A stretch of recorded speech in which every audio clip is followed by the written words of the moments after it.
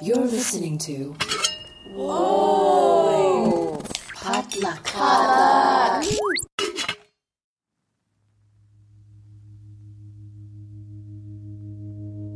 My love, where have you been? Haven't seen you in a while. Left you at the bridge. Hey guys, welcome back to First of All, a real unfiltered conversation on career, family, relationships, and culture. I'm your host, Minji Chang. I'm an actor, producer, and entrepreneur, here to share inspiring stories and to walk through everyday life with you. Hope you guys are doing well, staying safe and staying sane and healthy. I'm about to get my second vaccine shot. I'm very excited about that. Not excited about the potential yuckiness that'll come after, but very grateful that I'm getting that. And so I hope that you do too. And take care of yourselves, because we are still in it, you guys. Well over a year into this panini. And it has taken a toll and it's been tough. So yeah, I just want to send a big hug out to everybody, because I know we're all tired. I know that it's been exhausting, and there's been so much that it's like not even just the pandemic. It's everything that's been going on top of this. It's just been ridiculous, you guys. Even since the last episode that I recorded, which was just a few days ago, even more stuff has happened. And so trust me when I say I understand that there's a lot that you may be going through, but I'm with you, and I believe in you, and I believe in me, and we're going to be all right. We will make sure that we are all right. Okay? So big hugs, and fist bumps and all that. You guys.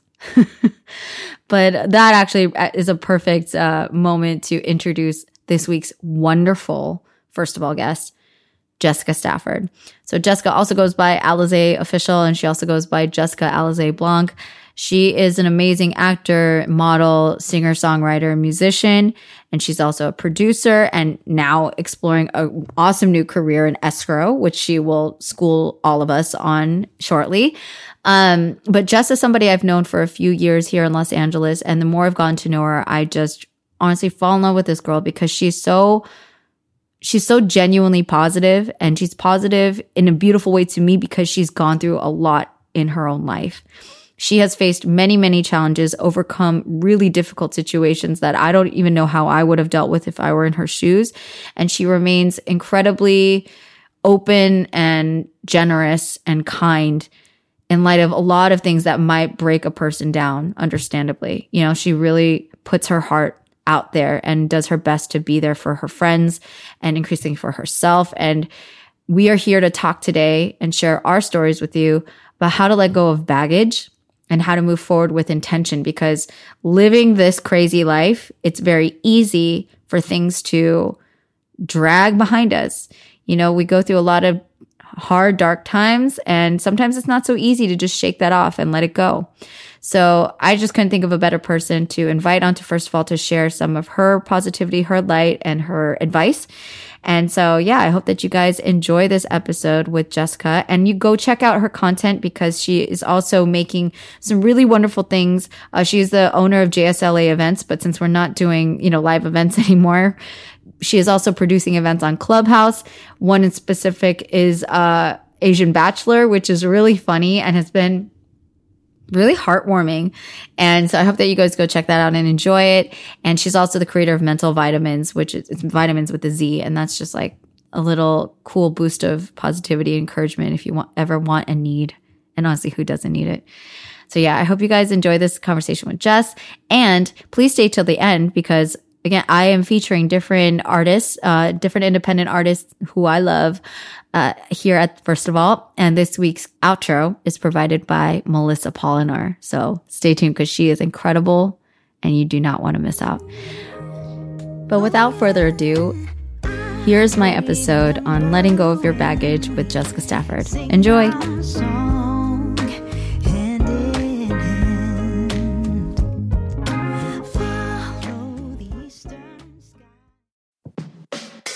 Hey, I'm Phil Yu, and you may know me from a blog called Angry Asian Man. And I'm Jeff Yang, author, journalist, and celebrity dad. We host a podcast called They Call Us Bruce, an unfiltered conversation about what's happening in Asian America. Each week or so, we host a discussion about some of the most vital and interesting topics in our pop culture and our community. Bring in guests who are shaping and informing this thing called Asian America from Hollywood to DC and beyond. We got media, entertainment, food, family, politics, representation. The good, the bad, the WTF of it all. So check us out wherever you get your podcasts or at theycallusbruce.com. Peace. Peace. Life is a winding road. There were places that you just couldn't go. Welcome to First of All, Miss Jessica. How are you? I am doing well. How are you? I'm all right. I never even know how to answer that anymore. It's just been a long day, that's all. It's been a long year. Long, I don't know, lifetime. You've been holding up okay with everything going on? You've been doing a lot of the self-care stuff? Yeah, I think in the beginning it was a bit tough, and then now I think I'm getting the hang of it, so it's been good. Good. I'm glad. Honestly, like, Jessica, I just spent the whole intro hyping you up because you're seriously, like, I really get annoyed sometimes with the term boss, babe. But there's something about the word boss that, like, does ring a bell when I think of you. I can't help it. But I just, you stick out to me as one of the, like, truly inspiring people. Like, for lack of better, I even get kind of tired of that word because people throw that word around. Like, everyone's so inspiring. But, like, you genuinely inspire me as somebody that's, like, actively working on herself, knows herself, and, like, you know, does the work. And I just love you. So I just want to say that again at the top of the conversation. Oh, you're making me uncomfortable. I was kidding. Thank you. I feel the same for you too. I'm really excited to do this with you. This is my first one-on-one like podcast. So I'm like really excited to do this with you. I'm so honored. So wait, so you've done like a group setting kind of thing before? Yeah. A lot of Got it's it. like group settings, and you know, it's just like it's not as intimate. So I'm pretty excited to kind of delve into all the things that we're going to today. So thanks for having okay. me. Girl, because I've known you, I don't even know how many years I've known you now, but Yeah, you it's know, been there's a a long lot- time. right? Do you know? Yeah. Do you have any sense? Do you recall when we first met? Because you have to forgive me. It's not for lack of caring. It's because my brain is. No, it was a long time ago, and it was definitely a group setting. I just remember Mhm. like all of us being together, and then it was many times where we come back together and we're like, "Oh my God, we're the sensitive ones. Did you see that? Did you feel that?" And then we just bonded. We just kind of give each other the eyes. And we're like, mm-hmm. We felt the vibes. This is like the spidey senses were on high alert. Seriously. But when you like, I love being able to kind of share everyone's bio. But I'm curious, like, how do you introduce yourself when you're in those group settings and you're like introducing yourself to somebody? Because I have my whole spiel, right? Like, I'm like, oh, hey, I'm Minji. You know, I'm an actor or whatever. All the labels that we give. How do you introduce yourself?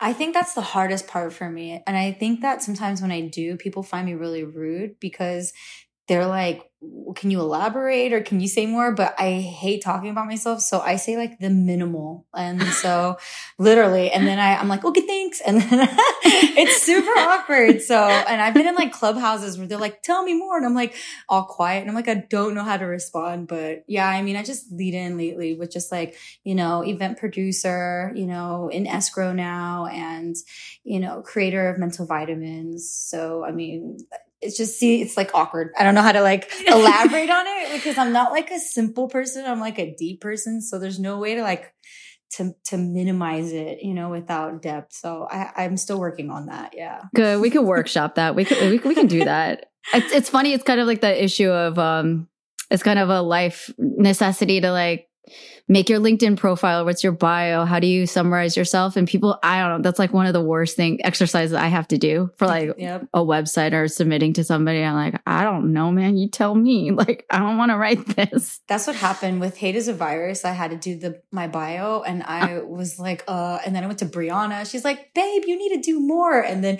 Daniel's like, yeah, like, what is this? Like, talk more about yourself. And I'm like, okay, I'm done. I just gave it to them. I was like, I can't can't do this right now. And I start sweating. My like upper lip, Whitney Houston sweat starts happening. And I'm like, and I'm all by myself too. Like, why am I giving myself anxiety? But yeah, that's pretty much my process. That's quite a process. It is a lot to like, I mean, there's one of the things that I love talking with you about in our self-development mindset, in our growth, with like consciousness and with intention and with purpose. It's part of, I feel like has been really key to that whole thing. What I just said is like kind of taking up space and owning who you are and saying, this is what I do, and not flinching on it, not being Agreed. like, so we'll work on that with you. Yeah, that's definitely the rest of this year and developing. I know that's something I need to really give presence to. So, oh man, right now, even talking about it, I get butterflies. I feel so uncomfortable. It's so weird.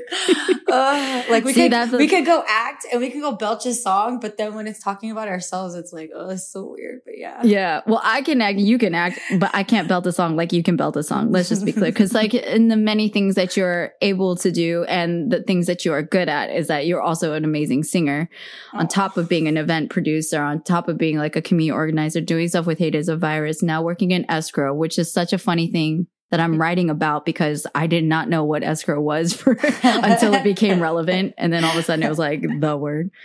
You and everybody else. I basically, when I got this job, I went in and the first question they asked me for the interview, they were saying, so do you know how to spell escrow? And I was like, really? Like, okay. They asked you that that's the interview. I was like, what the heck? Because most people, they don't know how to spell escrow or what escrow is. So, and like, what's interesting right now is I've been doing it for a while and I have friends writing me and they're like, so can you represent me? And I'm like, what do you mean? They're like, you're an agent, right? You do escrow? I was like, I do escrow. I'm not an agent. So before we get all deep and Minji just on this in this situation, because I'm deeply looking forward to that. Can you break it down? Help a sister and like everybody listening in, because I'm telling you, this is literally why I had a show concept based on this word and this like state of being, because I heard this word since I was a kid, because people would you'd say it when you're all like, I'm an escrow on this house or whatever, this property. Like, huh? Like it's just some grown up word, equivalent to like mortgage. I don't know what a mortgage was, what I mean? So Can you break it down for all of the First of All listeners and Minji? Because even though I went through it, I still need a refresher. Yeah, I mean, basically, it's just a neutral third party, and there's a certain amount of funds and there's a certain amount of financials that you need to clarify. And so the buyers and sellers have both sides of that. And so an escrow company holds those funds and confirms there's no liens on the houses, that, construction's right. Like there's just so many contingencies that are added onto that. And so they clarify all of those things to make sure that everything is 100% good to go on the contract, on the legal binding contract. And then once those things are A-okay and everything's handled, then the money will be released, escrow is closed, and then everybody can get paid soon after. So got it. And the transfer of property goes from one person to the other after escrow is closed, right? Yes, exactly. So the seller will give that property to the buyer, and then everybody's happy with the money income that comes in, and then the home that they get to now live in. I will add color to that, because not all parties are happy after that, because some parties figure out what the hell they just got themselves into. That's crazy. When the things that I hear, when people buy the homes and all the stuff that's inside and they got away with it, I'm like, wow. So you have to go and check foundation, like so many things, because it is really scary. Including yours truly. I was a naive young lady trying to just help out my parents, and then got into some hot water. But anyway, thank you for that explanation. That was really beautifully put. Basically, you're a really important middle person so that people can get their lives and affairs in order, so that it's a legit transaction, that you're not just like forking over hundreds of thousands of dollars or millions of dollars potentially to someone who's a scammer or like doesn't have their life together. Yeah, security is such a huge part. So the company that you work with needs to have the security like backed up and invested into. So that's Got something it. that most people need to research on, because people really do scam. Though there was a situation where they tried to send in something and to try to get the funds, and everything looked exactly the same, but because it didn't pass the two-step authentication, then or authorization, then it didn't pass, and they flagged it. But if a company doesn't have that kind of security, they could have easily released funds, and a lot of bad stuff can happen. So it gets really scary, because from the transactions I've been seeing lately, it's anywhere from like 700,000 to like, one of my escrow officers closed like a $19 million one. And it's like, oh my gosh, Wow. it gets so scary. So Yeah, you want to make sure that's going to the right party and it's coming from Exactly. somewhere legit. Okay. Exactly. Bless your heart, Jess. And, as we talk about all these things, because part of you're like, to me, when I think of certain words about what I describe to Jess, when someone's like, oh, I just met Jessica. And like, I'm like, oh, I love her, and then I get to kind of think about why I love being connectors of friends, as do you. You're really freaking great at that. But there are certain words that kind of come to my mind when I think of certain friends. And with you, I think it's someone who's incredibly adaptable. Like you have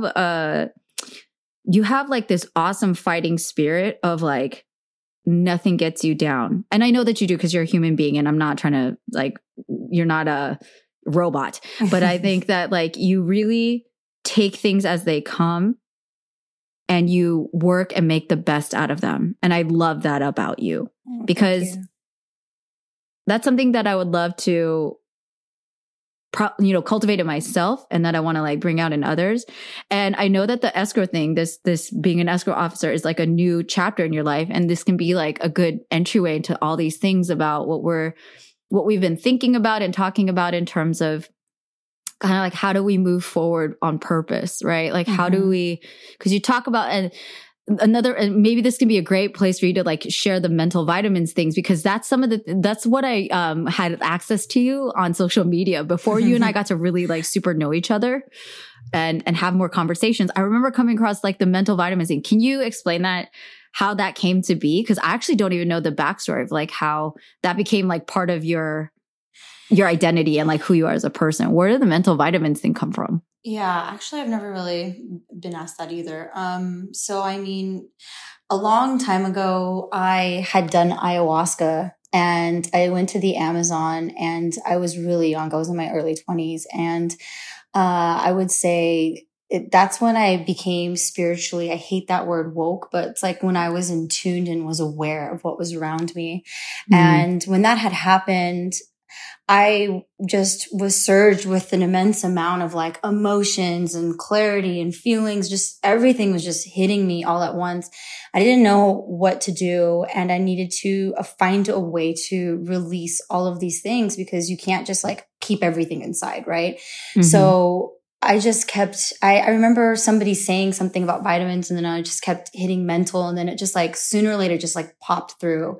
And then from there, I used that as like my platform to just share my favorite quotes and describe like my journaling, and, just taking my favorite songs and then using those lyrics and then freestyling off of that and then making that a mental vitamin.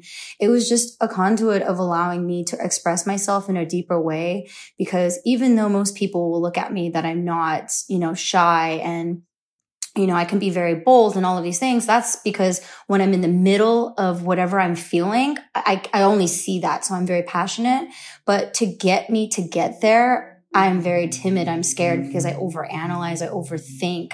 And so mental vitamins allow me to kind of be like a writer hiding behind something and just like sharing my thoughts. And then it started to really catch on, and people started to connect me to those mental vitamins. Cause sometimes I'll just write things and people just share it, and it doesn't say my name. They'll just share mental vitamins and they'll screenshot it.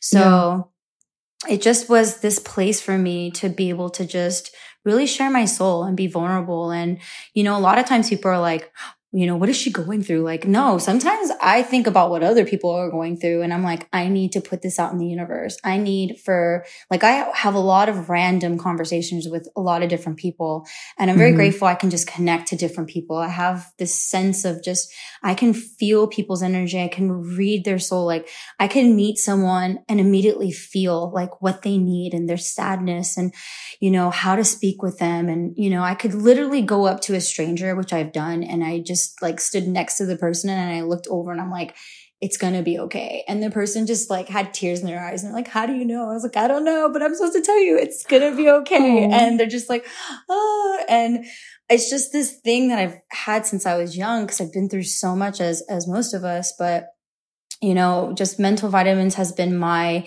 gateway of being my true, honest self. Sometimes it's not self-imposed of something I'm going through. Sometimes it's when I feel people and I know they need to be reminded. And sometimes people don't want it down their throat. They don't want, that advice.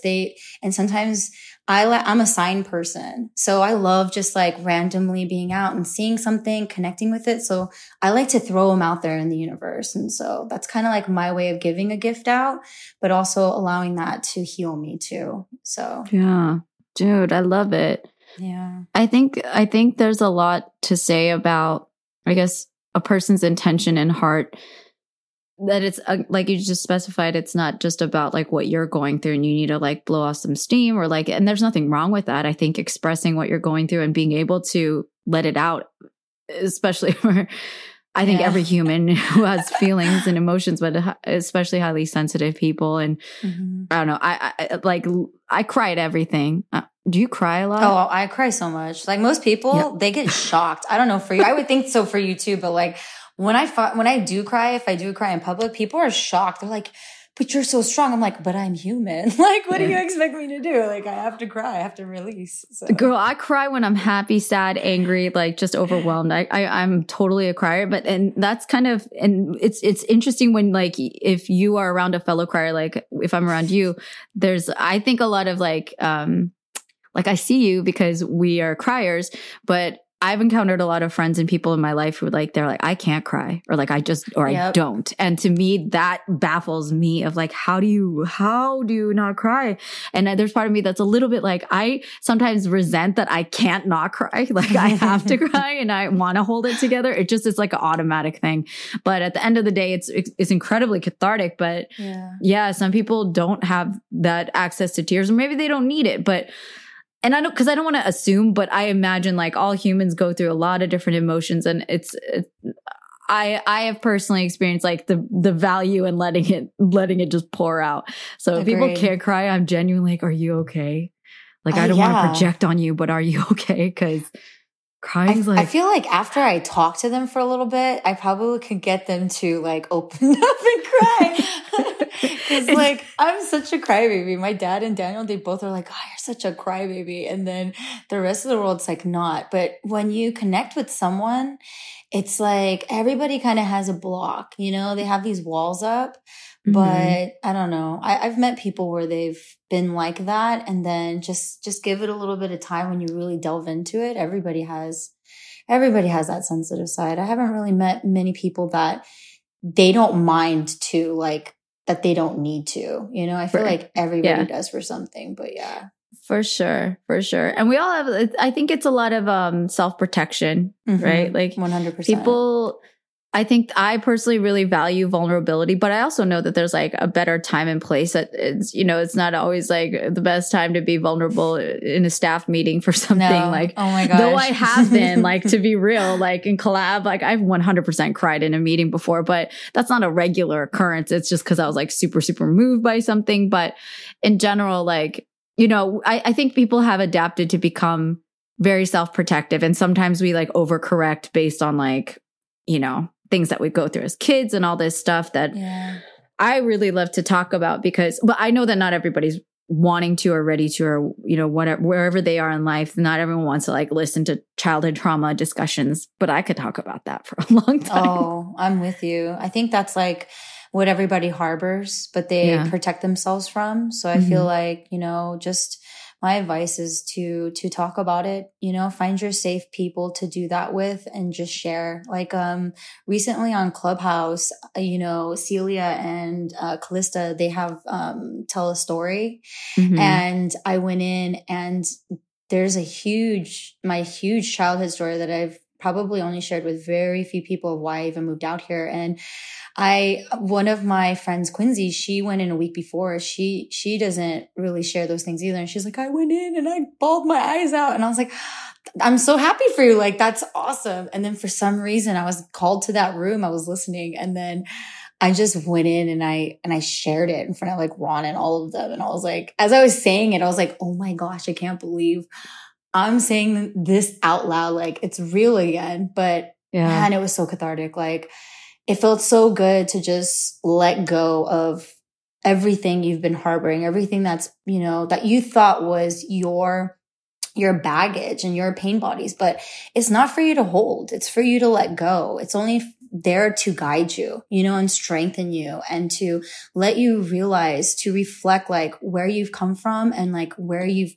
need to go. And, you know, looking back at being, you know, 15 and moving from Texas to here, and I'm like, I'm not going to say, but we're pretty much older than that by now. So A little bit. you know, but it's just crazy that when I said it out loud, I cried and wept as if it was me again at 15 years old, like the way that it just triggers you. But after sharing, I couldn't believe how free I felt. So I really hope that people, you know, find that space to do it. And everyone finds it at different times. Some people could be like 60, you know, who knows? But Yeah. I'm glad that I found it at this time in this space, because I feel like I have so much more space to move forward in my life. Yeah. And, you know, to have more positive energy, and also to pat myself on the back. Like, damn, you went through all of that and you're here now and you're still going and you're still thriving.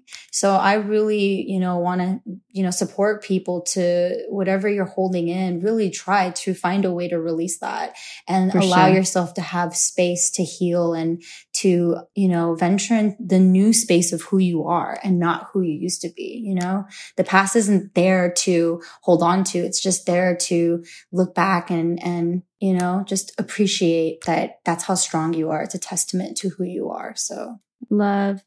I love it. It's crazy too, what you're saying about the letting go thing. And, you know, it ties very much to like what you and I have kind of moved with intention of like, hey, this is who I want to become. And we're very focused on things that we want to achieve, the people that we want to impact, which I think is all really great. Cause I talk a lot about intentions, and I it's really funny how at a certain point, maybe even like a handful of years ago, Jess, like I didn't consider myself a goal oriented person, because at the reality, I really wasn't. I kind of more liken myself to like a dreamer or someone visionary, if you will. I feel like that's even like a grand word, but I was like more focused. I had all these things I wanted to do. I had all these ideas and wishes, if you will, but I didn't have goals in terms of having something set on a timeline or having specifics set in place or having kind of more concrete things to anchor that and make them like attainable. So it's been interesting for me to think of the word intention and like realize what that means, applying it to my life. But I think, you know, I get pretty forward focused, but my personality too, I ruminate a lot. Like I think a lot on the past. I think I like roll over the same problem or the same thing that I did or the same mistake that I made or the failure or whatever. And I just kind of like roll it around my head. And some of them I think I've let go, especially at this point, but I think I've spent a lot of time just hanging on to a lot, like really, really dragging it behind me in a giant, like sucky garbage bag, you know, emotionally and mentally and energetically. And, you know, like that enters that space where people get like, oh God, people are talking about feelings again. They're talking about like, blah, blah, blah. And I understand like there's a lot of resistance from some people to be like, who cares? Just like forget about it, move on. But for me, I realize if I don't intentionally let it go, like actively do my best to like heal something or forgive something or like process it and like whatever I need to do, it still just follows me. I don't know if you feel that way, but I've spent a lot of years like dragging a whole ton of stuff. No, this is Forever. this makes perfect sense. It's a process. Like, you Yeah. know, before you can't be goal driven because you haven't had experience. Once you experience all the things that you've wanted to do, then you can really kind of filter where you want to go, you know, what matters to you, where do you want to invest? So you're going through it's perfect. It's the right process that you're supposed to go through. It's just nobody gives you a blueprint on how to activate and, you know, support you that, and it's okay. This is the right way. You're going the right way. Keep going, go forward. And, you know, you're doing it. And that's the thing is like people look at time and they want to, you know, account for everything as an age, but it doesn't matter. Like it doesn't matter if you're, you know, 25 when you figure it out, or if you're 35 or 65. What matters is you've arrived and that was your timing, and you have to be kind to yourself that. And the reason why you can't get past it is because you haven't learned the lesson. And the lesson is that you need to accept what it is and find the solution or let it go. And you can't let it go because you think that there's a specific solution, but there's not. Sometimes you have to just look at it and go, my peace is worth more than having a solution to this. And then what's crazy is when you release, that's when all the answers come. Like it's such a hindsight type of situation where you look back and you're like, damn, I was tripping so hard on something and I couldn't let it go. And then when it's like a relationship, right? You're with somebody and you're with them and you're like, you have to stay with them. You know, you put in like 4 years, you put in your heart and soul, all these things. And then when you break up, you know, 2 years later, you write back that person. You're like, damn, you know, I know we weren't meant to be, you know, we weren't twin flames. We were just like soulmates, but you know, I'm glad that I went through it. I learned so much from you. Thank you for the gifts. Thank you for all of that. But you wouldn't know that if you're in the mix of it with that person, you know, Right. that whole time you're like, why am I going through this? But it's because you had to let it go, but you also have to let that process like settle. You have to let it resonate and like, you know, like really touch you. And then once the lessons are achieved, then you won't go through that again. So you're going to go through whatever it is a million times through. I mean, that's why, you know, sad to say about my mother, it's like my mom didn't raise us. My mom left us as kids. My father raised me. My mom like abandoned 4 children at a very young age.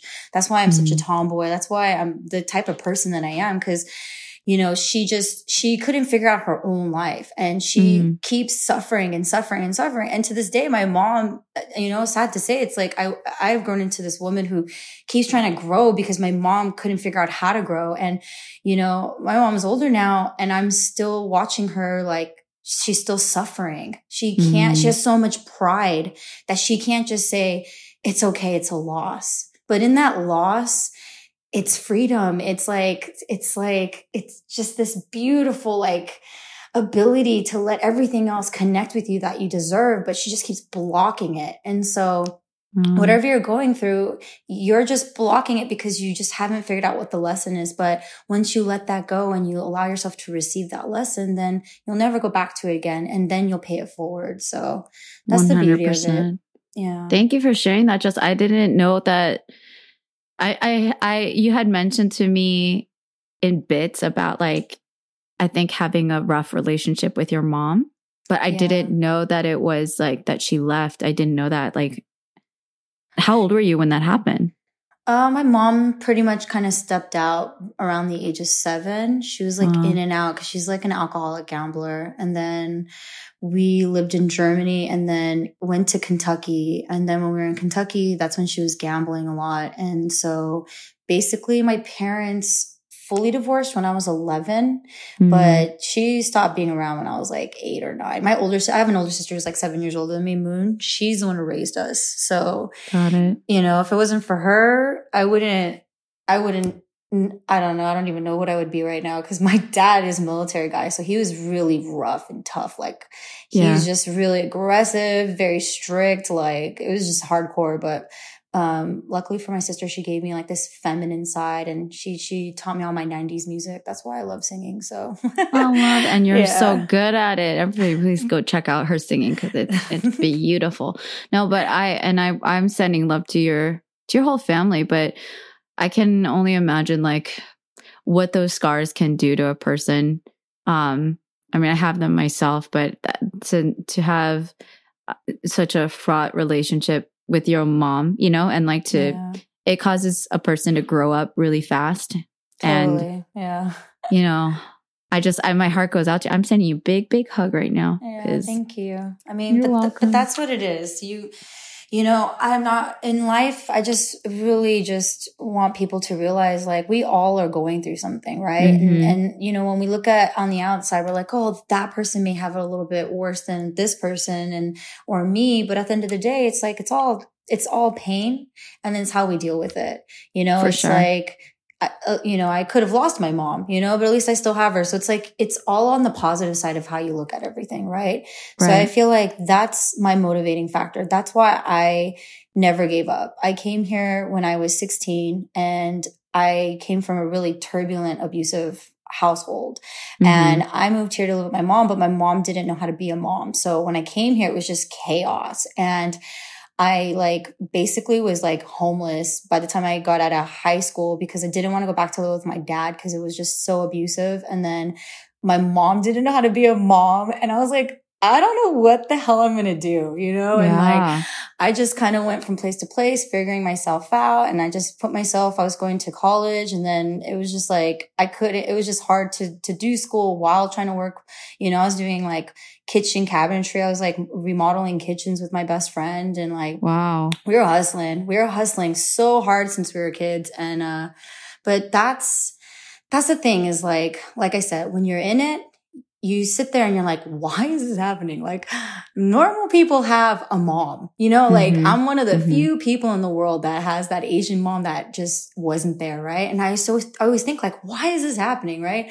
And as I got older and older and I, you know, went from job to job and different friends but I started to see myself just kind of like peel like an onion. Like Mm. I just thought I was like this, you know, sheltered girl from Kentucky, Texas, military kid traveling around, you know, and then coming to LA where it was like so much gangster stuff happening in K-Town. Like I didn't even know what that kind of stuff was till I moved here. It was so crazy. And to be in the middle of K-Town of that, then try to like get myself away from all of that and then survive, figure it out. I just look back now and I'm like, damn, that's why I have, you know, that's where my, you know, having grit and just having like the capacity to keep just seeing the bigger picture of everything, what the lessons are. And then Yeah. that's why I can feel people on such a deep level because I've hurt so deeply and I felt so many people hurt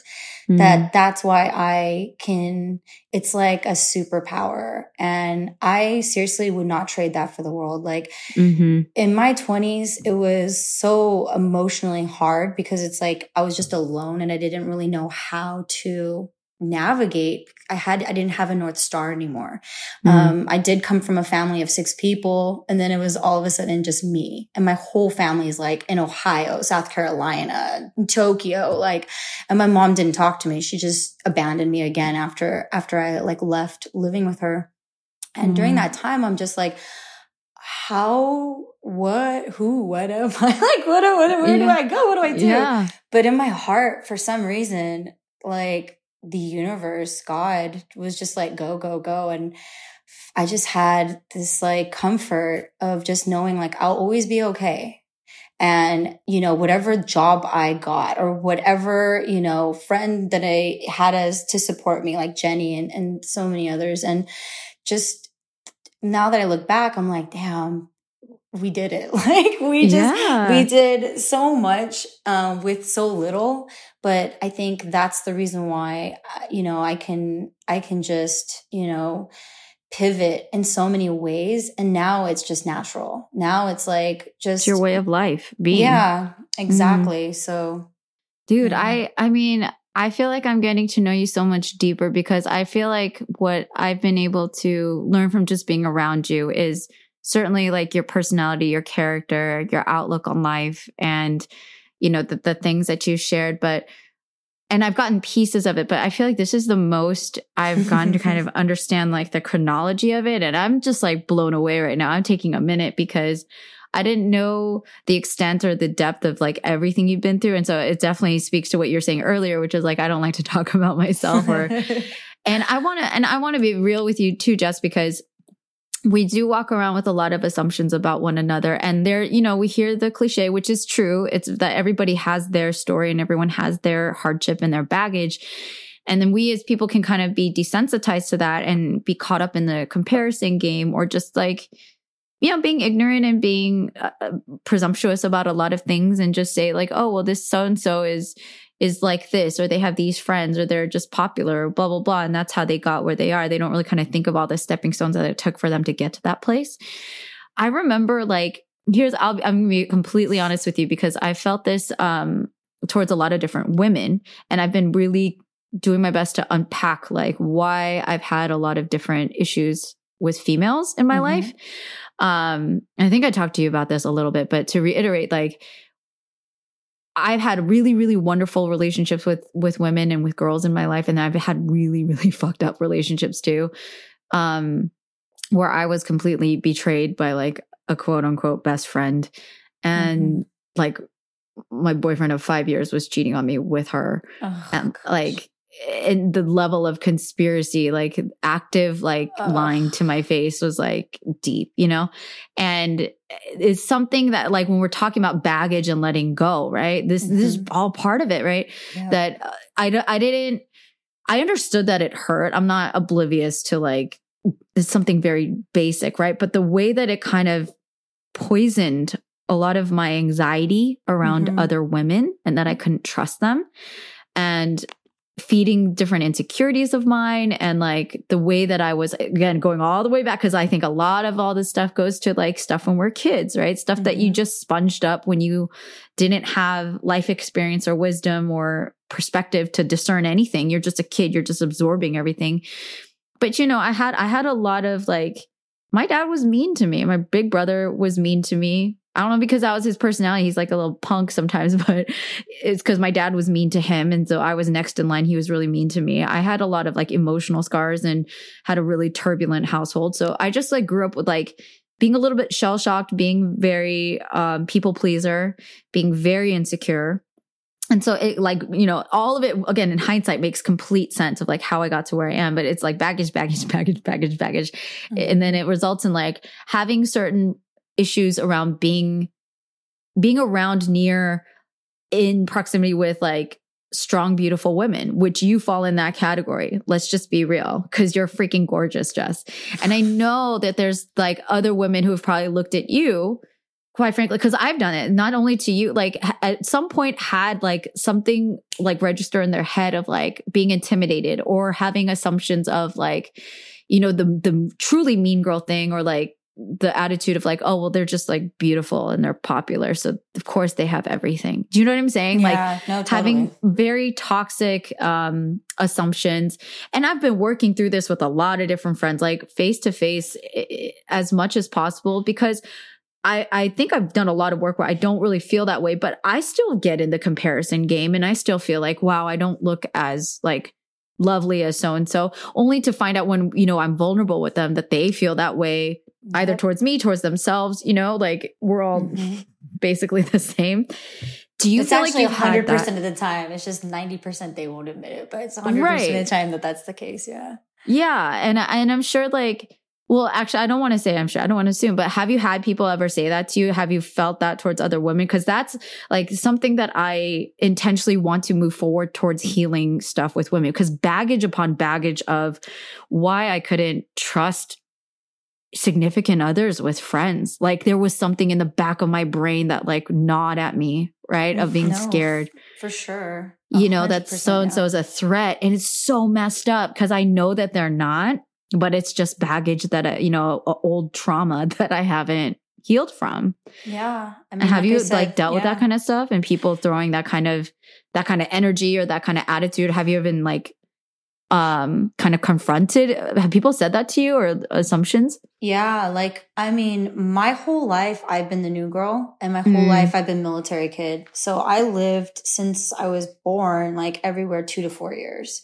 So even in 8th grade, moving from Kentucky to Texas, the one girl didn't like me because of, her boyfriend wanted to walk me home. And I'm like, you're in 8th grade. You know what I mean? I'm like, I don't care about these kind of things. And she went and she told all these like gangster girls and they were like waiting for me at the lunch, like the picnic table. And I had like my butterfly clips on and like I had like white stacks and white pants on and like I was all preppy and like, you know, just like in my own little lollygag world. And then these girls are like waiting for me at the picnic table and they're like, Melissa said you were trying to get with her boyfriend. And I was like, who is Melissa? And I was like, who's her boyfriend? And then luckily one of the girls, I had a friend in Kentucky that knew someone at the school I was at. And she like, I think she didn't like me either because she, you know, judged me for whatever, but she saw me like in trouble and she came over and she was like, Melissa's lying. And like, she stood up for me. And I was like, oh my God, like, cause I was ready to get down because I'm so used to it. It's like jail. Like every time you're the new girl, you have to get ready to like,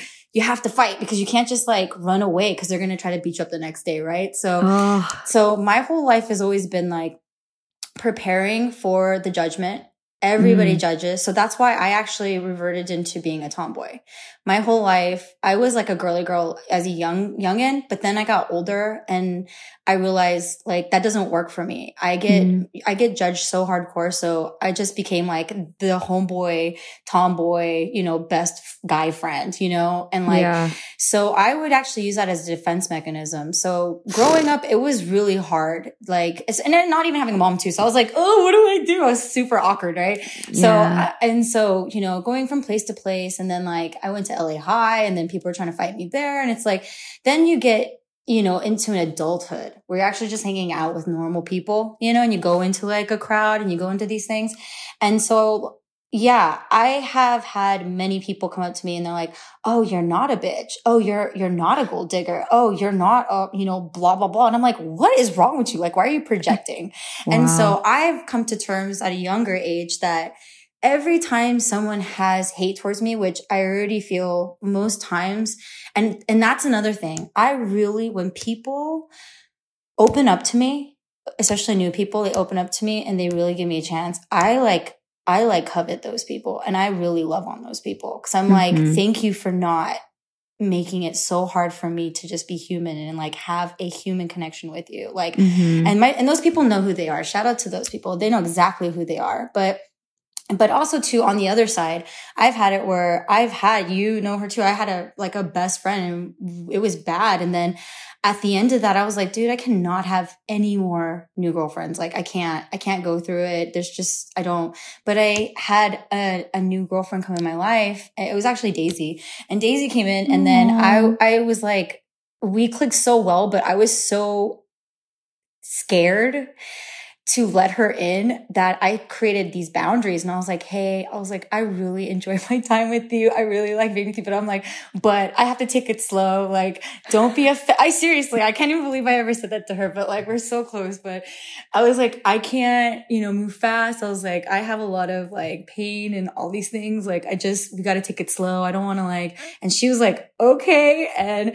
But that developed our friendship even more, you know, and she went through the same thing where so many people look at her because of her accent and like how she looks and they all judge her and a lot of people hate on her and I watch it happen and I'm like, only if they knew, you know what I mean? Only if they knew. We're both like, I can only speak for myself, but like I am insecure. Like I have like body dysmorphia. I grew up around so many like non-Asians. So I always felt like I was small. Then I come to LA and it's like 5'2", tiny 90-pound Asian girls. And I'm like 5'7". I'm not even going to say my weight. And I'm like the mother, I'm like the ogre mother at clubs, like, don't touch them, step away. And I will like shove them and like, and I'm like the mother with my hands and stuff. And I have such body dysmorphia. Like, I think I'm like this big old man and I just have so many issues. And so it's funny because people are like, oh, you're this and you're that. And I'm like, you have no idea. Like, I think I am gross. I think, you know, like, I think I'm too, you know, all these things. And it's like, so to me, I'm at a point in my life right now where I look at people and I already prepare that they're going to have some kind of judgment and they're going to be discomforted. So I actually try to go in with empathy. I try to go in and like, I go real deep when I feel, cause you can feel it. You feel that they're like, their walls are up. So I go the other way because we're pretty good at it by now at our age. And I'm like, and it depends on if you want to make that effort. You know what I mean? Sometimes I look at it as a challenge. Because at the end of the day, don't you feel great when you're like, oh, I was wrong? And then it's not that you're trying to be best friends with someone, but it's nice that you have an ally. You know what I mean? And I love having allies, right? So sometimes I'll look at someone and I'm like, oh, I could totally tell she does not like me. Like she's not vibing with me. So I'll either come really hard and I'll just be like, I'll do things and I'll like try to make them laugh or I'll do something. And then afterwards they're like, oh, you aren't this, you aren't that. And I'm like, yay, you disarm them. Yeah. And it's beautiful. And I think that's kind of the journey of life. Like Minji will never stop that from happening and we'll never stop ourselves from happening. You know, like, of course you're going to feel a certain type of way towards someone, but it's because we're conditioned to compare and all of that. But the good thing is that you can identify it and then you disarm yourself. You know, you're like, no, right. I'm not going to. We're not going there. Yeah. That's not how it's going. Exactly. So yeah, I love that because it's a lonely path to like live in fear of everything. And it makes sense. The thing is that when I've had these open conversations with myself first and foremost, and then with people like you and friends that are on the same wavelength and can have space for that, to hear me out and to share their own stories too, which is why I loved like connecting with you, because we could like right out the gate when we really like talked and we're not in like frenzy, like event mode and just trying to small talk and everything. It's really refreshing because I think it gives us permission to be a human, to be flawed, and to like truly, that's a really, I think, a key component to letting things go, or at least the beginning steps of it, right? If you keep denying what is, there's no way to like identify this. It's like going through all your crap in your closet. You got to identify Marie Kondo and be like, this sparks joy. This does not. You can go now. Like, thank you for your service. Thank you, Kevin Fong. I know, right? Oh my God. He literally cleaned out my life. And that was a lot. Oh my God. Like I still have stuff in storage, but bless his heart. He worked me through a lot of, but it's like identifying like, this is something that I think I'm okay with keeping because this is a part of me that I appreciate. And I learned all these lessons, but there's a ton of stuff. You got to just identify, put it in a pile, mental, emotional pile, and be like, okay, learn the lesson. You can go now. And those things I think take intention and time and uncomfortable feelings of like saying, yeah, that was a mistake. And the thing is, I used to look at mistakes as like complete failures too. It's like reframing things even for yourself, right? Of saying like, oh man, that was like a defense. Like you said, I love those, like identifying stuff. Like that was a defense mechanism. That's not really who I am. I don't want, I would be so insecure, Jess, and I would be so caught up being like the ugly one in my head, right? Like I have to be smarter than other people. I have to be X, Y, or more accomplished, right? And there's part of that I think is really good. And part of it came from a good, pure place in my heart that I wanted to like really do awesome stuff for my senior class, right? That was like just me being the event planner nerd, like, let's do prom, guys. But there's other parts of it that I think were just so thirsty for validation. And like, honestly, like I've been ruminating a lot on like addictions that I've had, like dopamine addictions of where I got the most reward in my brain of feeling good about myself.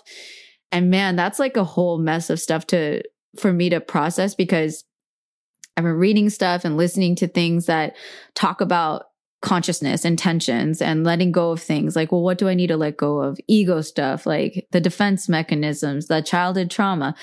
And like those become sound bites to a lot of people. And there's people who, for very valid reasons, don't even want to go there. Cause it's like, yo, I'm not even trying to open up that box. Like, cause it's a lot. But I still like gently encourage people, because it's that in the identifying and the sorting through that really like happened a lot in breakups and in a lot of like huge life changes. But those are things that like truly free me up to like then become the person that I really am / want to be. And that's like, it's freedom. Like, I think that concept has become so important to me, more important to me than like feeling wanted or feeling pretty or like, yeah, you get the gold star.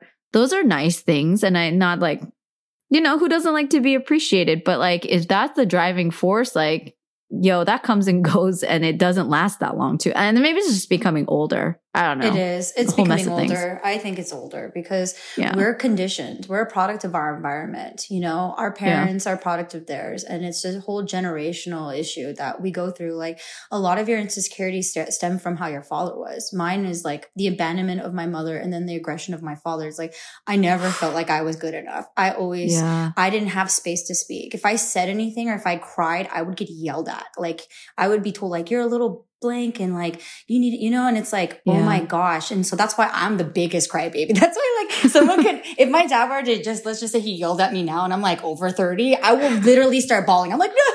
And he's like, why? He's like, I didn't say anything. And I'm like, but you did, you know, like I'm just so triggered by this man. But, you know, but the thing is it's okay because at the end of the day, the beauty of life is to acknowledge your mistakes because the mistakes mean you're growing. So the more that you can identify that you are triggered by something and that you no longer want to be imprisoned by that, the more you are free. And so that's what I have adopted. Like COVID has been such a challenge because I'm used to having at least somebody with me. And like, Daniel's been gone for almost 5 months. So I've been sitting here in my studio where I used to have somebody every single day. Like at least I would have a roommate or something, right? So it's just me and my dog. And then I go to my work, but it's COVID. So I went from like having someone every day for a year to being completely alone. And then I caught COVID. When I caught COVID, I caught COVID in January. Oh my gosh. And I was so safe and everything. And it's like, I think, you know, you can't, it's like, you got to live your life. I was traveling. I went to Korea twice, went to Hong Kong, all of that, didn't catch it. But the moment I started to fear it is when like, it was crazy. But regardless of that, like during that time, I was living in so much fear. I was by myself and like, you know, Alice Hahn literally came through for me. Like, I love Alice Hahn. Like, but I didn't say anything to anyone because like there's this whole shame of having COVID. And then, I didn't, you know, and I actually stayed in home longer than I was supposed to because I was afraid that if I went out, what if I killed somebody? What if I hurt somebody? And like, it was the biggest mental F that I ever been through in my life. But that's what my next podcast is going to be on. Mental vitamins is how COVID gave me my life back because what it did was like make me sit in myself and like all of the insecurities, all of the fears, everything I had in self-doubt had to wash away. I had to sit there and realize like, I can do this and I will be okay. And I will survive after this. And, you know, I have the capacity to take this and grow with it and do something beautiful with it. And so during that time, I'm like exercising when I didn't have fevers. Like I'm like trying to keep my endorphins up. Like I'm reading like all the things I was kind of blocking from myself because I was going through like a depression. Cause like, you know, JSLA, like my events company went down and like, I didn't know what to do because I couldn't let it go. And I was just kind of like stuck in the middle of like, what? Do I do online events? Like that doesn't move me. I don't want to do online galas. Like that's not fun. Like I don't care how much money you make. I will never be moved by money. I am moved by like love and passion and like, you know, like really connecting. And I was stuck because there was no answer. Then when I got COVID, I was like, oh, I got to sit in it. I got to figure it out. And so my point is like all of the fears, everything, when you actually identify them and like listen to yourself, when you stop and like meditate or you just stop and breathe, like slow down and you go, why was I intimidated by that girl? You know, why is having this relationship scaring the crap out of me, you know, instead of running from it? All of us numb ourselves or we avoid what it is, right? And we just do something else, right? To feel better. We don't want to face it. But the moment you sit and you face it and you're like, well, the reason why I don't trust this boyfriend is because of the last boyfriend. But hey, that's not fair.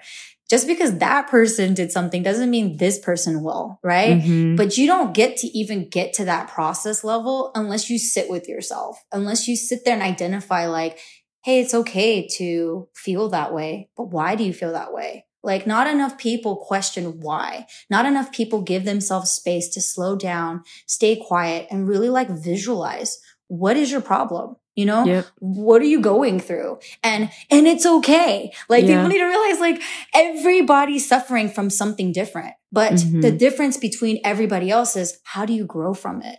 You know, how long are you going to stay in this prison? And for me, this whole experience of 2020 into 2021 is like, I decided and I made a choice. I will no longer live in my prison. I will now self-love. I will now give myself space. I will now not hold the burdens of my ancestral like burdens, my dad and my family and like all of their issues that they had that they projected onto me and I took on.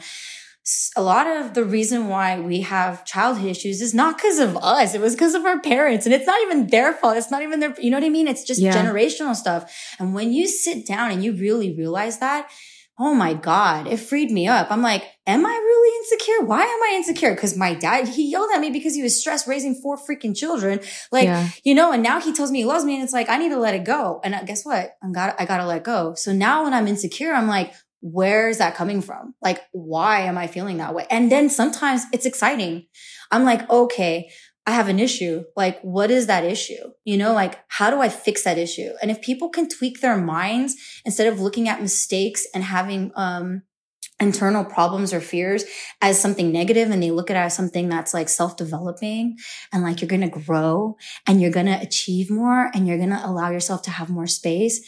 It's like a mind blow of like a new universe opening up for you. And so, Cracking the code. right? Girl, and I think that there's something besides the whole liberating thing and kind of, I mean, when you think of the physical embodiment of like letting go of baggage, you just feel lighter.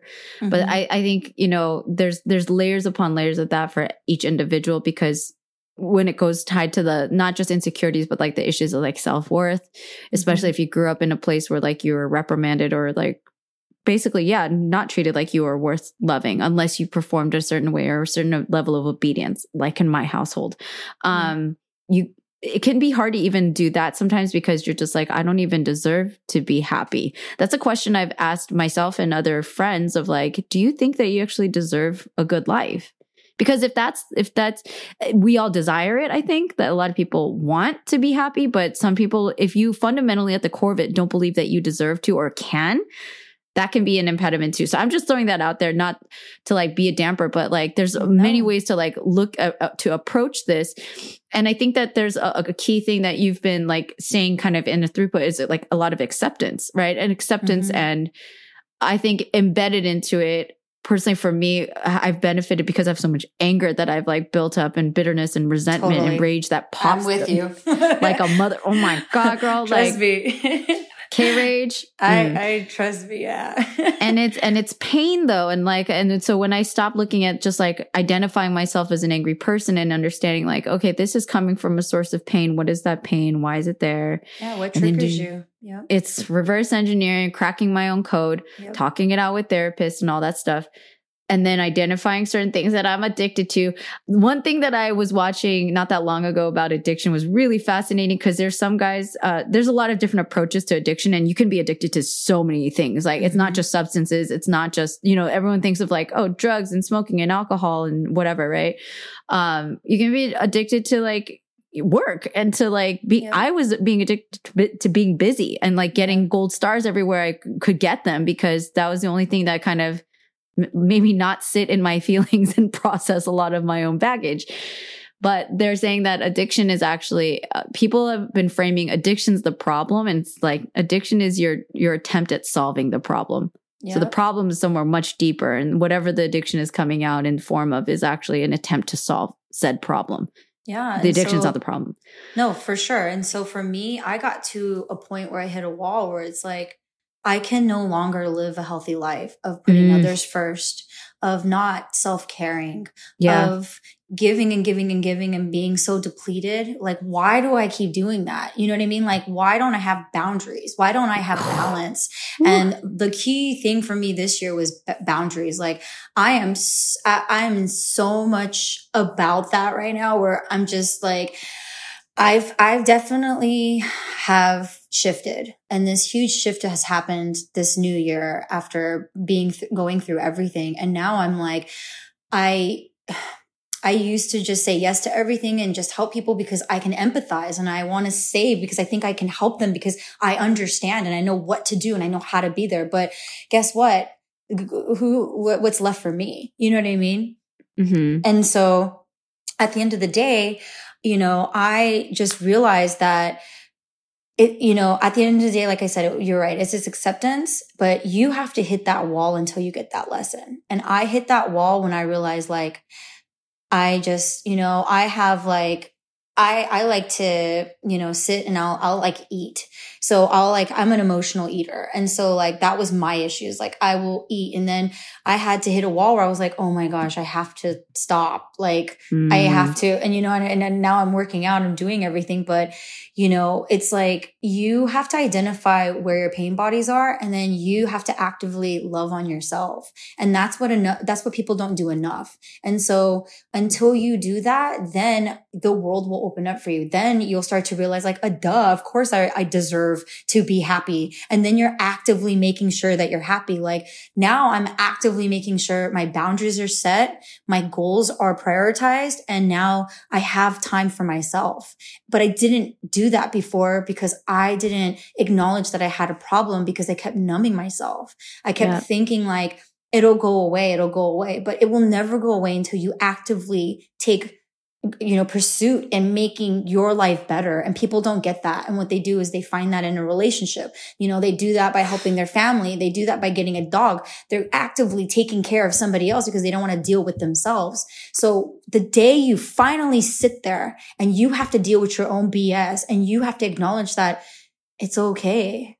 It's okay. Like you're allowed to have all this baggage. It's just baby steps now. Like, you know, reading something, going somewhere, talking to someone, talking to nobody, you know, for me, it's like, I'll just put a beat on and I'll just freestyle. And then when I start singing, I'm like, oh, this is why I'm alive. Like, dude, I could cry right now. Cause it's like, it's the most moving state of my life where I feel so free. And it's like, I really, really encourage people to find that and start there. It's not about solving your entire life. It's not about making my relationship with my mom right. Like that's never gonna, it's a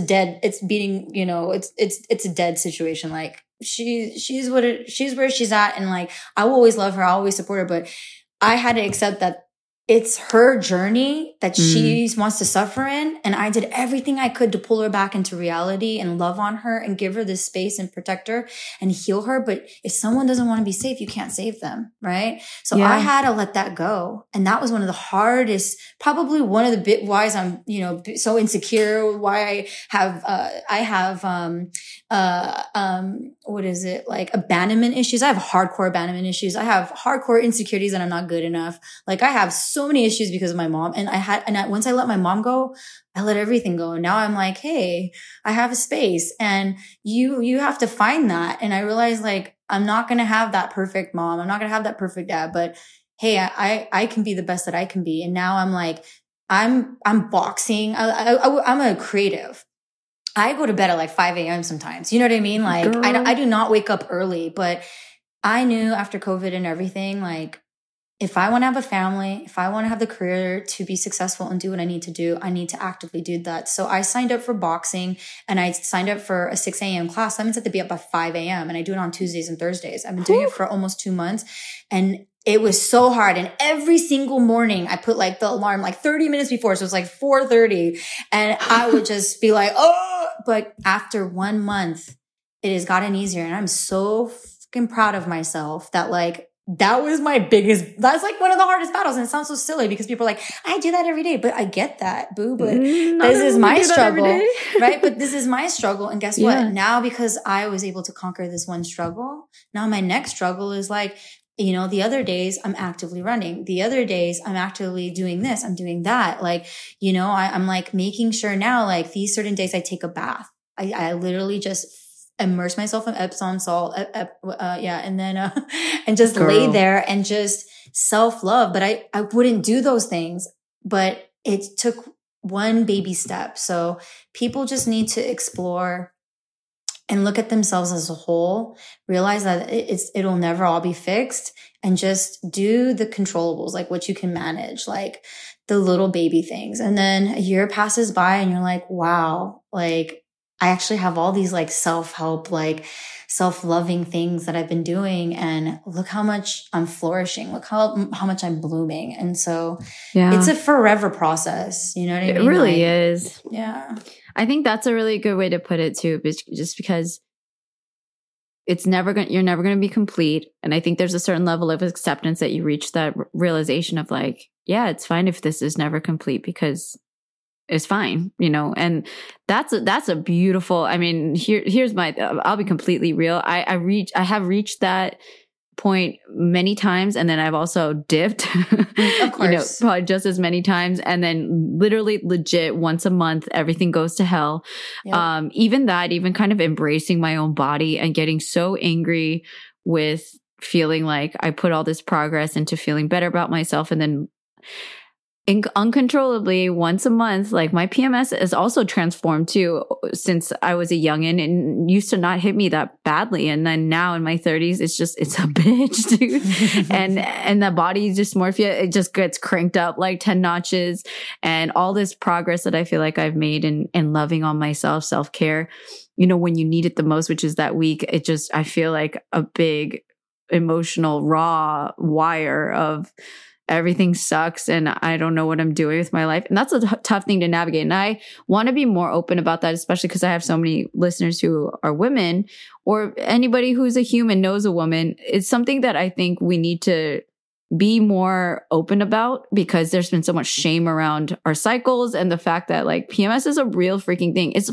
fucking miserable. Okay. Sometimes not for everybody, but for a lot of people. And, the fact that it's sometimes when I'm not in that space, I recognize I go through this every month, man. So even it's like clockwork, right? Yeah. You can expect that even in that moment in time, all this like flourishing that I do, and that is so real, for that period, I got to even prepare myself that it's going to dip right there for a good minute. And you just got to power cognizant. through. That's the most important thing. You know what I tell people? I tell people that whatever you choose to do, remember it's a lifestyle. You can't sit here and be like, you know, of course you want to be regimented as much as you can, but you're human.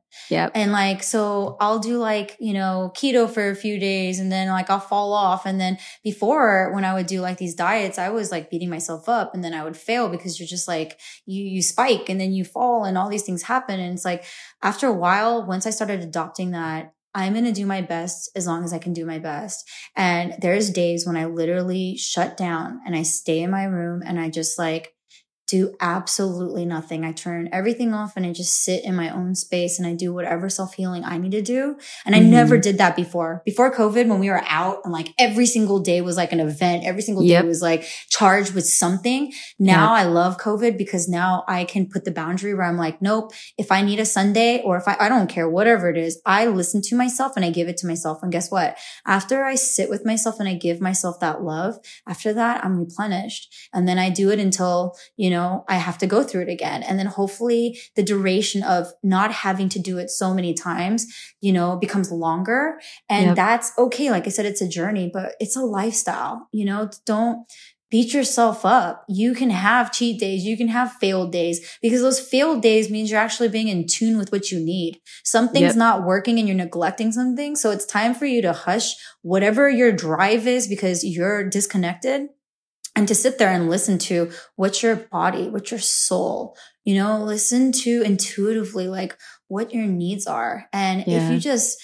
do a little bit, like just taking a bath or like eating your favorite meal, you know, it's like people are like carbs are bad. Just eat the damn carb. Like just have one piece of carb and guess what? You're over it. You're over it. You're not beating yourself up. You're like, that wasn't even that good. I don't even need it anymore. And then you move on, right? So people need to stop being so harsh and so strict. Like, of course, be responsible. Of course, you know, pick things and try to stick to them, but do not, you know, beat the crap out of yourself. Like, you're human, be kind. Like, this is one life. Who's to say you're not going to go by tomorrow and you're sitting here starving yourself off of carbs and then now you're an asshole because you're, no, you know, you're like hangry and you're so mean. It's like, dude, just relax, eat the rice, like just eat Girl, the bao bun. I've- Like, it's okay. I used to be that person that like I got so obsessed with like my issues Same. of like just wanting to be the skinny girl, blah, blah, blah.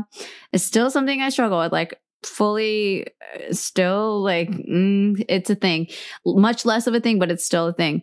But that whole thing and of monitoring how much I ate and what I ate when I ate it.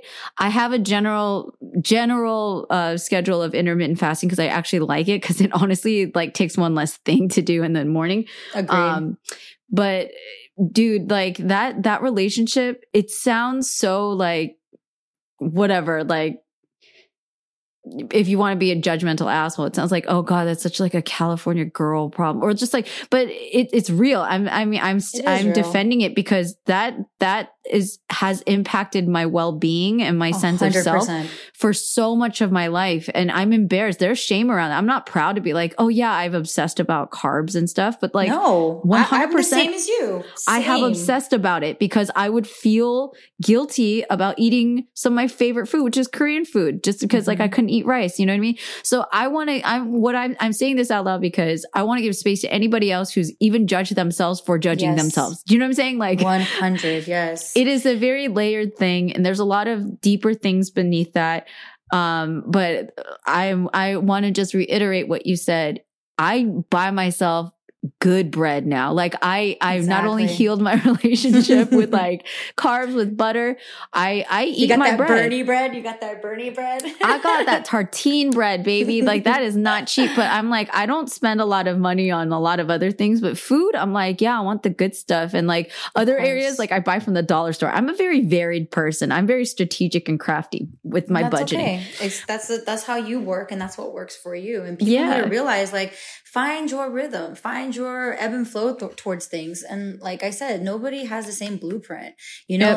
like I said, I gained weight in COVID and I used to be a lot smaller. I'm a lot thicker now. And I've been struggling and I keep looking at myself and I'm like, when my boyfriend comes back, I'm like, I am no longer, I'm like, think like Selena, a little bit thicker, like not so much, Hey. but curves. I'm like, think like that. I was like, cause I'm no longer going to, and it's not even him, it's myself, but Mhm. I'm so insecure that I have to preface for him to be like, you know, and I'm boxing now. So it's like, I'm really making it into muscle, but I have my insecurities that like, oh my God, what if he leaves me because I'm thicker and I'm not this tiny little Korean girl that he's so used to. And like, Yeah. that was something that like mine effed me for so long. And then, like I said, women out there, like, if you can't love yourself, no one's going to love you. And Yep. to be honest, if he comes back and he is bothered by my weight and not seeing my heart and my soul and being happy to be with the girl that he loves, then that's not the person for me. Because there are seriously so many people in this world that will look at you and be like, I have been dreaming for you. Like you Yes. are what I've wanted my whole life. But Yes. we get stuck and allowing us to be in this prison where we aren't good enough. And it's like, I'm so tired of it. Like I've been doing it for all these years that, you know what? This year I told myself, I'm going to try something different. I'm going to try to be the opposite of what I beat myself on. And now I'm like, you know what? I don't want to be, you know, someone who's unhealthy. Right. So Yep. now instead of being like, oh, I'm fat or I'm overweight or, you know, don't eat this carb, it's like, okay, well, if I'm going to eat that, then I'll just go work out. Right. So I balance it. So I'm Yep. not like beating myself up, you know, and if there's days when I'm just sitting there binging, I'm like, okay, cool. So the next day I need to wake up and I need to run and then I need to box. You know what I mean? And like, then I'm happy. It's called balance, you know, Yeah. but we got to get out of our minds where it's like, we allow people to hold our happiness. We allow people to hold our securities and like, it, you know, it's self-love, self-confidence. It's, you know, you have to have that within self. No one can teach you that. So if that is your lesson and you're going through that right now, ladies out there and men, you're not alone. Like you can look at me and Minji and you can look at our bodies and see us and like, we're telling you the truth. Like you're not alone. like I always speak for myself. I am struggling, but I am not going to be in prison anymore. And I am going to actively fight for my health. But I'm also going to live my life. Like you get older and you have hormones. Like I have to accept that too. Like it's what it is. And I think, I have to learn to feel that I'm beautiful, but like, of course, how can you not be beautiful if you're living in your peace, if you're living in your authenticity? And I think that's how it needs to flip. So love. Yeah. Jess, I want to affirm for the 8 trillionth time, and I'll keep going forever as long as we know each other. You are a beautiful person, inside out, frontwards, backwards, diagonal, horizontal, whatever way you want to look at it. And I just appreciate you having like just really thrived and survived through a lot of hard things that you've gone through, and that you can be sitting here with me today to like share about it openly with others. I think it's really moving. It's incredibly powerful. I said it at the top. It's very inspiring because there's a lot of healing that comes out of just owning who you are and like embracing it, accepting it, forgiving it, sharing it. I think it's incredibly powerful. So I just love you. And I really appreciate you like being on your first like one-on-one podcast conversation with me and being able to share this to a wider audience, even just with me. Honestly, girl, I just appreciate you so much. No, like honestly, Minji, thank you for creating a platform where I can do what I love doing, which is just talk to you. Like I haven't even really grasped the thought that people are going to listen to this. So I'm not going to throw up right now. I'm going to throw up later, but I just appreciate that, I struggle with making my mental vitamins because I don't know how to put myself out there. And like all it is having these kind of conversations, and I couldn't figure out like how to do that. But now seeing how you're doing this in your process and how right it feels, and like how I just feel so light, and I just feel so happy to be able to share conversations we have privately and actually share that out loud to let people know like, hey man, we're all having the same conversations. And we're so happy to have other people be a part of that with us. But, if it wasn't for you, I would not be motivated to get my podcast back out there. So thank you for letting me be here, for letting me vent, and for listening, and for being a beautiful person. Like, yes, we both connect with a lot of people, but I get to really like be so comfortable with you that I shared so much what I don't share with people. So thank you for being that person. And I really appreciate you. Thank you. I love it. Oh my gosh. I feel light too. This is honestly very needed in my life at this exact moment. So thank you, God, universe, for providing. The universe has provided once again. Yes. Are there any closing thoughts that you want to share? Like we've gone through so many really beautiful things about letting go of baggage, our self-awareness, our consciousness, our intentions, boundaries. I love like there's so much more to even expand upon that. I hope that, we can continue that conversation. You'll come on my mental vitamins and we'll do boundaries. We'll do that 100%. I am there. You just tell me when. Yes. But any closing thoughts on this like amazing journey we've gone on together about all the things? Just, at the end of the day, just from everything that we've been saying, it's just be kind to yourself. At the end of the day, none of us are getting out of here alive. Like, yeah, that's true. We're losing people by the day, and at the end of it, you can't take any of it. So it's like, just be good to yourself. And when you're good to yourself, you can be good to everybody else. And then you'll find peace, and it resonates, and then watch other people bloom around you. And it just becomes this beautiful like ecosystem of love. And like, that's where I'm living now. And, I didn't know that until I had to go through all of this, and so for sure. Just want everybody to know whatever you're going through, it's going to be all right. You're going to get through it. You're going to, take in all the lessons out there, but it's because you're such a strong person. You have the capacity to get through it, but the way you're going to pay it forward is such a different story that you haven't even adventured into. So yeah. Love, keep going. Mm-hmm. And Jess and I will be cheering you on. Always. Yes, always.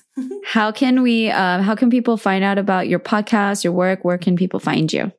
Yeah, you guys can go to my Instagram. Just go to ALAZAY_official. Alize_official.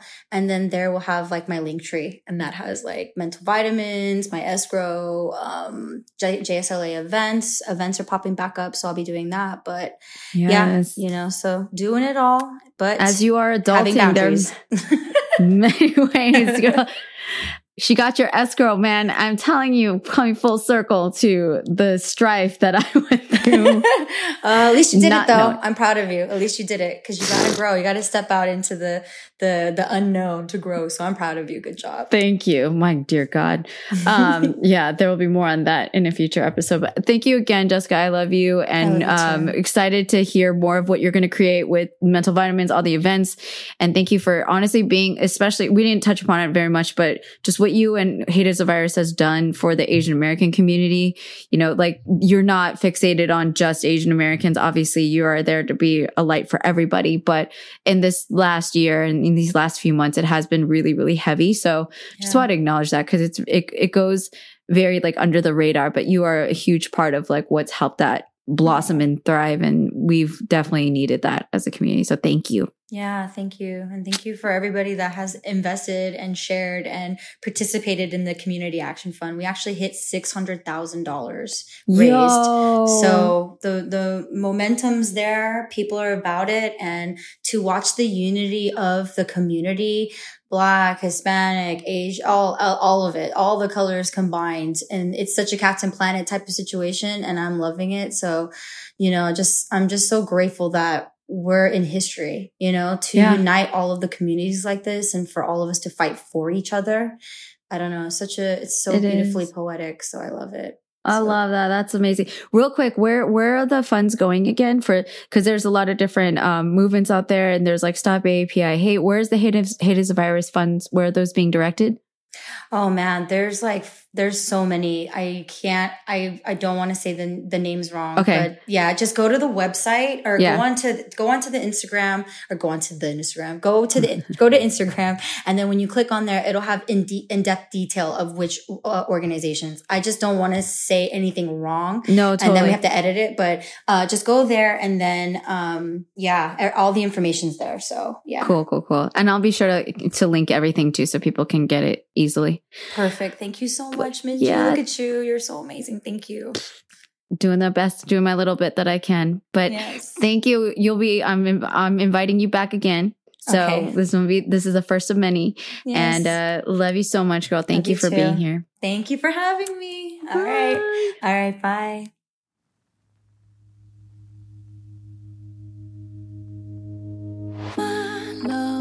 Thank you guys for tuning in for this week's episode of First of All with Jessica Stafford, aka Jessica Alize Blanc.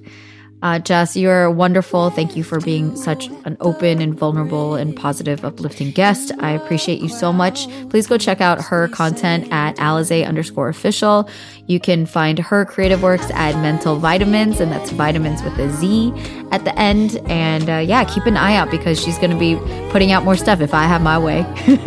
And I will use whatever influence I can to keep encouraging her, because she's a wonderful creator, as are so many of you out there. So please let her story be a moment of recognition for you to think about what it is that you want to make. Go make it, honey. Like, time's a wasted. Don't hold yourself back. Let go of all the fears and all the stuff that was dragging you down, as we were really honing in on in this episode, and just go do what you want to do. Make the most of it. Live your life to the fullest. Jess and I are cheering you on.